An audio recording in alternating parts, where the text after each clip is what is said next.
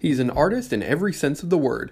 Jordan Esso is gifted with artistic talent and abilities that most people could only hope to have.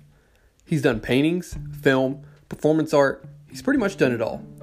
Fun fact, my daughter Delilah's name is an homage to the character of Lila Crane, the character played by Vera Miles in Psycho. Vera Miles is Jordan's grandmother. I'm excited to be talking to him about his career and his art, and here he is.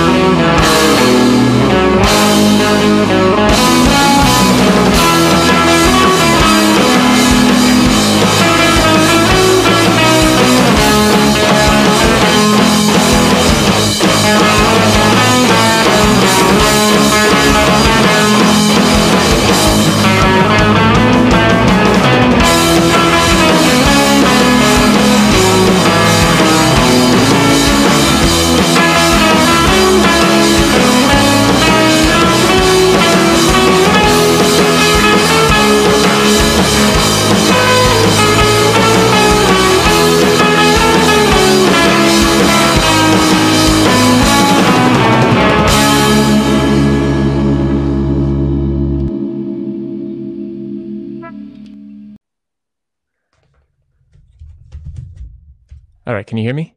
Yeah, can you hear me? Yes, I can. Cool. Perfect. How are you today? I'm good. It was actually a good day here, and it's sunny. That's always good because I feel like it rains here a lot. How was your day today? Oh, see, I live in an opposite climate, so having grown up in California where every day is practically sunny, I get a little tired of it, so I'm envious actually of your weather. But otherwise it's good. It's hot, it's dry, it's California. Right, for sure. You want to just jump into it, or? Yeah, that'd be fine. Perfect. Awesome. Yeah. Okay. So I sent you the questions in advance, which I don't typically do, but I thought that I thought you should look at them, kind of get an idea of what it was, because nobody else knows, but I contacted you for an entirely different reason, Yeah. and then it morphed into this episode that we're doing now, which is great because I think some of the best ideas and projects that you have are not what you originally intended them to be, sometimes. So I think it's great. And yeah. So my first question, which I typically ask everybody, is, what have you been doing during quarantine to stay busy? You've been working on some art? Yes, definitely art. Making a lot of visual art, but also writing. I work on my drawings and paintings every day, kind of without exception. And I also write every day. These are rules that I make for myself. So it becomes part of the innate rhythm of the day. It's just sometimes days are filled with distractions and I may not get to it until late at night, but I won't go to sleep without doing it. So other days like yesterday, I was able to spend most of the day on drawing. It's sort of a peculiar discipline, making visual art, because it's so transportive. Right. Art making takes a long time, and under the best circumstances, you do kind of disappear into it.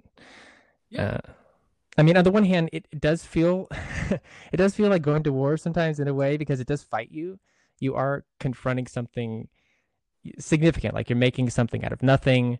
You're accountable for the process, for the results. It's easy to be hard on oneself, but in another way, during quarantine, it's such a gift to be an artist, to be connected to something larger than yourself, and you're always attached to it. Artists are in quarantine in the same numbers as everyone else, but we're never out of work, if you know what I mean. Yeah. And, I've actually heard that from a couple different people that they're enjoying, the time that they've gotten now, the extra time to work on everything. But that's really interesting too, what you were saying about, your self-discipline. You won't go to bed until you've actually done, you've completed your checklist for the day. That's really, really cool. I think it's important to have that commitment. We do have extra time. Theoretically, we have extra time, but it's easy also to, I think, be consumed by distractions, and anxiety. There's just a lot of free-floating anxiety about the uncertainty about so many things that can kind of put cement in your wheels. So, for sure. Yeah. So I got into that habit, really just certain art practices that I was very inspired by were daily practice, diaristic exercises, where you just doing it every day was an important aspect of making the work. And so even though there are parts of my personality that really resent a schedule, like a lot of us, I find it very useful to just get into the routine of doing the work and knowing that you're going to do it and you don't even have to think about it. Right. It's really cool, honestly, that you have that about you, that discipline. It really is. So, when did you realize that you had a gift and basically you could create beauty and would be known as what we know as an artist? I mean, I know it's sort of a rarefied term in a way, the word artist, but I never really considered that I might be something other than that. You know, I was always compelled to make art. I was always making art. My parents always supported that pursuit. So I literally cannot remember a different understanding or self-conception of myself. So it's just it's like a You've always lifelong been you. commitment. Yeah. I mean, at a very young age, you just make that commitment to observation and critical thinking, both verbal and nonverbal, and then the more technical aspects of just if you paint or draw. I mean, not all artists do that, but if you paint or draw or sculpt, like there's hand-eye coordination, there's the various materials and techniques that you become familiar with. I guess one shouldn't say it's mastering anything. I mean, who wants to master something? That's when boredom can set in. You're supposed to be a lifelong Very true. student. Yeah. Very true. Which I was impressed to learn that you do write. Because that's not something that I had actually known about you. So, um, Yeah, it's that's really cool. I can learn that too. Writing is a different, I guess, discipline in that it asks you to be engaged in like very specific psychological and intellectual ways, whereas making visual art sometimes it's just so nonverbal that it just occupies a different space of your brain. But there is also, I think, something I've always felt, whether you're filmmaking or making a painting or you're making a piece of music or you're writing an essay or a short story, the components I think are somewhat interchangeable in that they're all about relationships between different elements. So the proportionality of like a shadow in a painting versus the light areas in a painting, I think is relatable to the proportions in a narrative that are drama versus maybe the emptiness of everyday moments, or in a sculpture it could be the negative space versus the space that is highly textured. Like in a piece of music it could be the repetitions of the chorus versus maybe the elongated surprises that can happen in a bridge. So there is something very relatable that if you learn it about one of these crafts, you can kind of transpose that. Yeah. Very well said. So you said previously that you didn't want to be a father, that you kind of felt your time had come and gone to be a father. So is that something that you're still feeling pretty passionate about today? I would imagine with the state the world's in right now, but is that something you're still feeling passionate about yourself? I mean, it's hard to say that the time for anything has truly come and gone, but I don't see children in my future. I mean, if we mean human children, I don't think Right. it's crazy to think of your artwork as children. They certainly No. demand enough of your attention, and you learn from them. You give them as much attention as they ask of you. You take care of them. I'm very protective of my art, so Yeah. uh, Yeah, that's a very interesting way of looking at it, which I mean I agree completely with what you're saying. I mean, they couldn't come in the world without me, right? Exactly. And you nurture them, they grow, and you want them to be the best they can be. Yeah, So, yeah. it's a great parallel there. It really is. Um, what is your favorite project that you've done, either performance or otherwise? I guess tied to your last question, I'm sure you were referring to a project that I did called Strict Father Model. And this was a multidisciplinary art installation at a gallery in Oakland where I documented the process of having a vasectomy. And there were just many aspects of that show that I think really worked well. It's tricky sometimes, despite what I think I just went into about how different art forms do have innate relationships on a sort of structural level, at least in Hmm. the creation of them. It's sometimes tricky to put them all in a room together. And I had in this installation a video that documented the actual surgical sterilization. And then I had a series of 99 diptychs on paper that framed both walls, main walls of the gallery. It was sort of a long space. And then there were assemblage sculptures. There were photographs in the catalog. There were drawings and paintings. And it just all came together, I think, in exactly the way that I wanted it to. So I still think very fondly of that show. Very good. Very good. I'm glad. And so what was the most challenging project you've undertaken? Would you say that might have been it, or was there something different? Let's see. The first time I did nude performance art was very empowering because I met a different kind of challenge, a psychological challenge. I had been doing performance art monologues for several years, inspired by people like Karen Finley and Spalding Gray and Laurie Anderson, and even to a certain extent, like comedians like Richard Pryor, though it wasn't comedic work I was doing. There was something about the storytelling involved in stand-up that I responded to. And I even, co-founded a performance art festival, and I liked writing the monologues and I liked performing them. But I ultimately felt like monologue work wasn't necessarily the best I had to offer. So the most compelling performance art that I responded to as an audience member was often nonverbal work and non-traditional in a lot of ways. And so, if you aren't doing theater, if you're doing what I refer to as body ritual work, you have to begin to question why you're wearing a costume, which, like any set of clothes it's a disguise between you and the audience.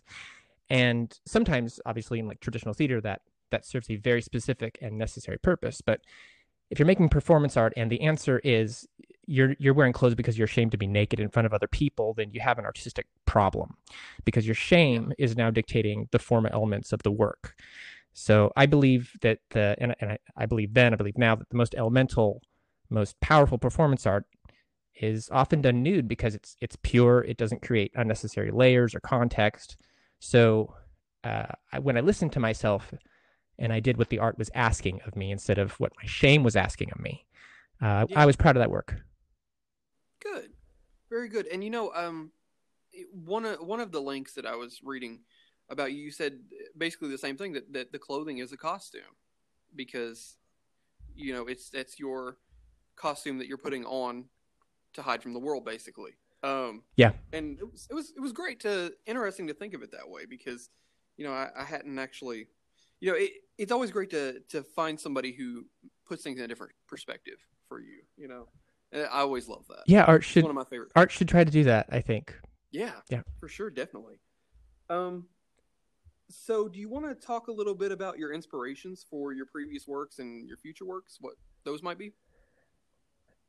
Conceptually, I'm always inspired by issues of isolation and exile, the fracturing of identity, and contested property, and alienation, and separation. A lot of things that are very relevant in our current time. Of course. But I'm also a visual artist, who responds passionately to the retinal quality of things, like, the color of a shadow, the broad patches of negative space, or a muted color, or the shape of a human eye. So balancing those two things has always been an interesting aspect of art making. And like right now, in addition to some other things, there's a project that I'm working on about Antarctica, which I was lucky enough to see a little bit of last year. And I took a lot of photographs, and I was absorbed in the monumental nature of what was before me. I saw some of those photos when I was on your Facebook profile. Not like a stalker or anything, looking through those. Actually, trying to get more of a sense of who you were. I think you might have seen, I appreciate that. I think you might have seen Icelandic photographs, because I didn't actually post any from Antarctica, because they're still, okay. Yeah, they're still in that really sort of sensitive stage where I'm trying to find out what they are still. Yeah. There's a big difference between a touristic photograph, and a piece of art. And, definitely. when you're someplace amazing and you're there with your camera, those two instincts can get blurred very quickly. And so I'm still figuring this project out, but I think it actually will be drawings and not photographs. So I'm excited. Really? Yeah, I'm excited to discover. I can't wait to see that. Yeah. I definitely cannot wait to see that. Oh, thank you. I'm the type of person too, like, if I see a sunset or something, I'm immediately pulling out my camera. So, because I used to be able to draw when I was younger, but that time has come and gone. I'll say for sure that definitely has. But yeah, I that's think that's a great. Just let me really, know when it's done. yeah, it's a really worthwhile instinct, Scott, to photograph the sunset and other things like that.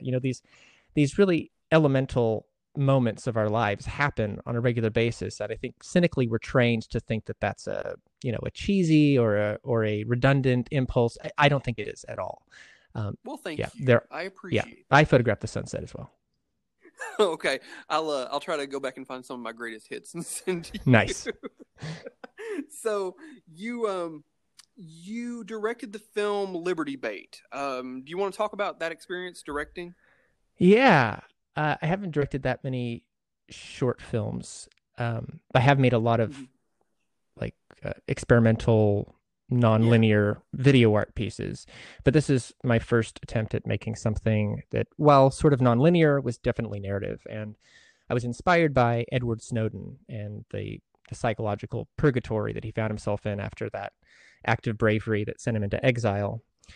And so the film, it's not a portrait of Snowden literally, but it's heavily inspired by the acts of his whistleblowing and right. then his flight.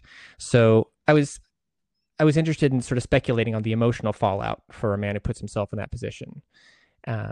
So the film was scripted. Okay, it's nonlinear. It kind of jumps around, has some voice over, but the central structure of the It's of the beautifully story. shot, by the way. I wanted to throw that Oh, out there. thank Go you. ahead. I enjoyed shooting it. So the central conceit is this interview structure. So I wrote the full interview. I played the character that's inspired by Edward Snowden, and then I had the journalist. And so we shot the whole thing. We recorded it over Skype, so that it already had that look of something that was, done at a distance. I guess it'd be perfect to do Fascinating. it during the quarantine. And then I discovered the excerpts that I wanted in the editing process. And yeah, I did shoot a bunch of B-roll of different landscapes and things like that brought in a little more Yeah, aesthetic. for sure. That's amazing. I didn't know that it was shot like that. That's awesome. It's like I said, it was beautifully shot. That was like the first thing I noticed, which is it's typically one of the first things I notice about a film anyway is the cinematography, and Oh, me it's just like too. one of the first. Yeah, definitely, right? It's like one of the first things I noticed, and honestly, it may sound bad, but I kind of if a movie's not well shot, I don't really get into it as much. I know what you That's the mean. Well, and that's yeah. not that's not necessarily a strange response to film. It is a visual medium. Um, Yeah, exactly. I do really like films that uh, are structured like plays, like as different kind of filmmaking, and that the Hmm. writing is the point and the acting Yeah, is the point. That's fine. But my favorite films are, like The Tree of Life by Terrence Malick and Stalker by Tarkovsky, like films that are really invested in the visual quality of the filmmaking. yeah, absolutely. The cinematography and the set design, the costumes. I get lost in all that. It's beautiful. It really Yeah, pulls you into that world, and I appreciate those films that take that extra time to actually have their movie or television series, what have you, to actually say something. I love that. totally. Question 8 was, I mean, you may have kind of went into it. How did you really prepare for your directing duties on Liberty Bake? Because you did most everything on that film, right? Yeah. I mean, or is there really a lot to go into with that, or no?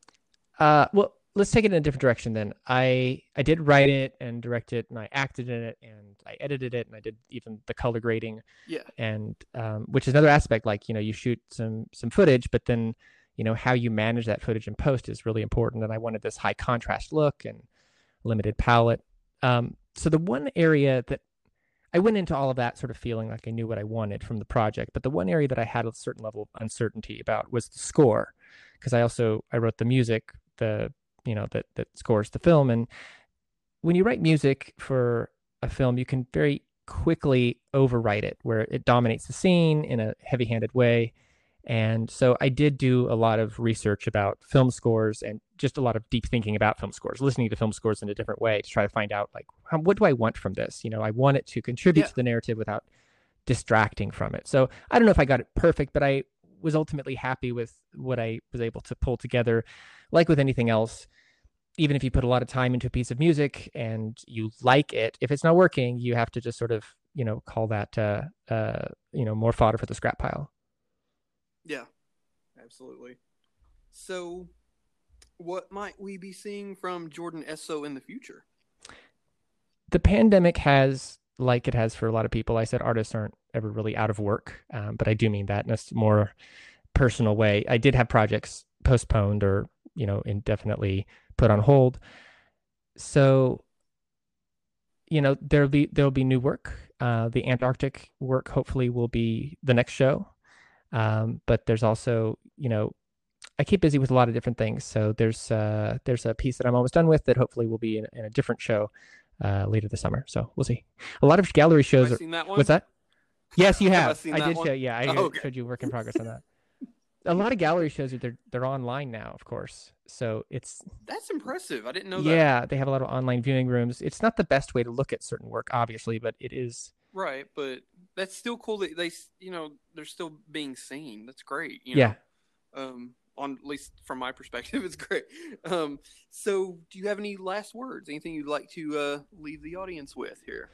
Leave the audience with a message. A daunting task, but I'd say that, to state the obvious, we're moving through a pretty interesting paradigm shift in our country in a couple of important different ways.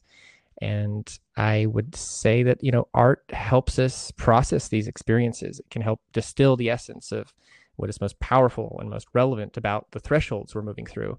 So, as we stay tuned to our community and the world around us, of course, and the news, let's also turn to art because it does understand things that we do not, and it understands it in a language that we sometimes ignore. That was beautiful. That really was.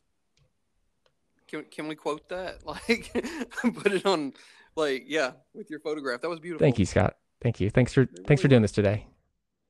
Thank you for doing this today, Jordan. I'll be in touch with you very shortly and just give you an update on the episode. I appreciate you taking your time. I really do. It was my pleasure. Thank you. Bye. Hey, this is Brian with another movie review for the film Attack of the Killer Refrigerator. Attack of the Killer Refrigerator is a 1990 shot-on-video movie. It follows a group of friends who abuse a refrigerator during a party. They spend most of the time hitting it with a hammer to get the ice out of the icebox, but little do they know the refrigerator is planning its revenge. The film falls into a gore fest as the fridge attacks and eats the party guests one by one. This film was originally released by the Don and Michelle video label in 1990 and is a highly sought-after tape, which fetches hundreds on the market. It hasn't had a release since then that I know of except for VHS rips at conventions and YouTube videos. The film was paired with another short film called The Hook of Woodland Heights. What makes the film work is its silly premise, which is played seriously throughout the film. There are no cheesy jokes, which makes the film highly enjoyable to watch.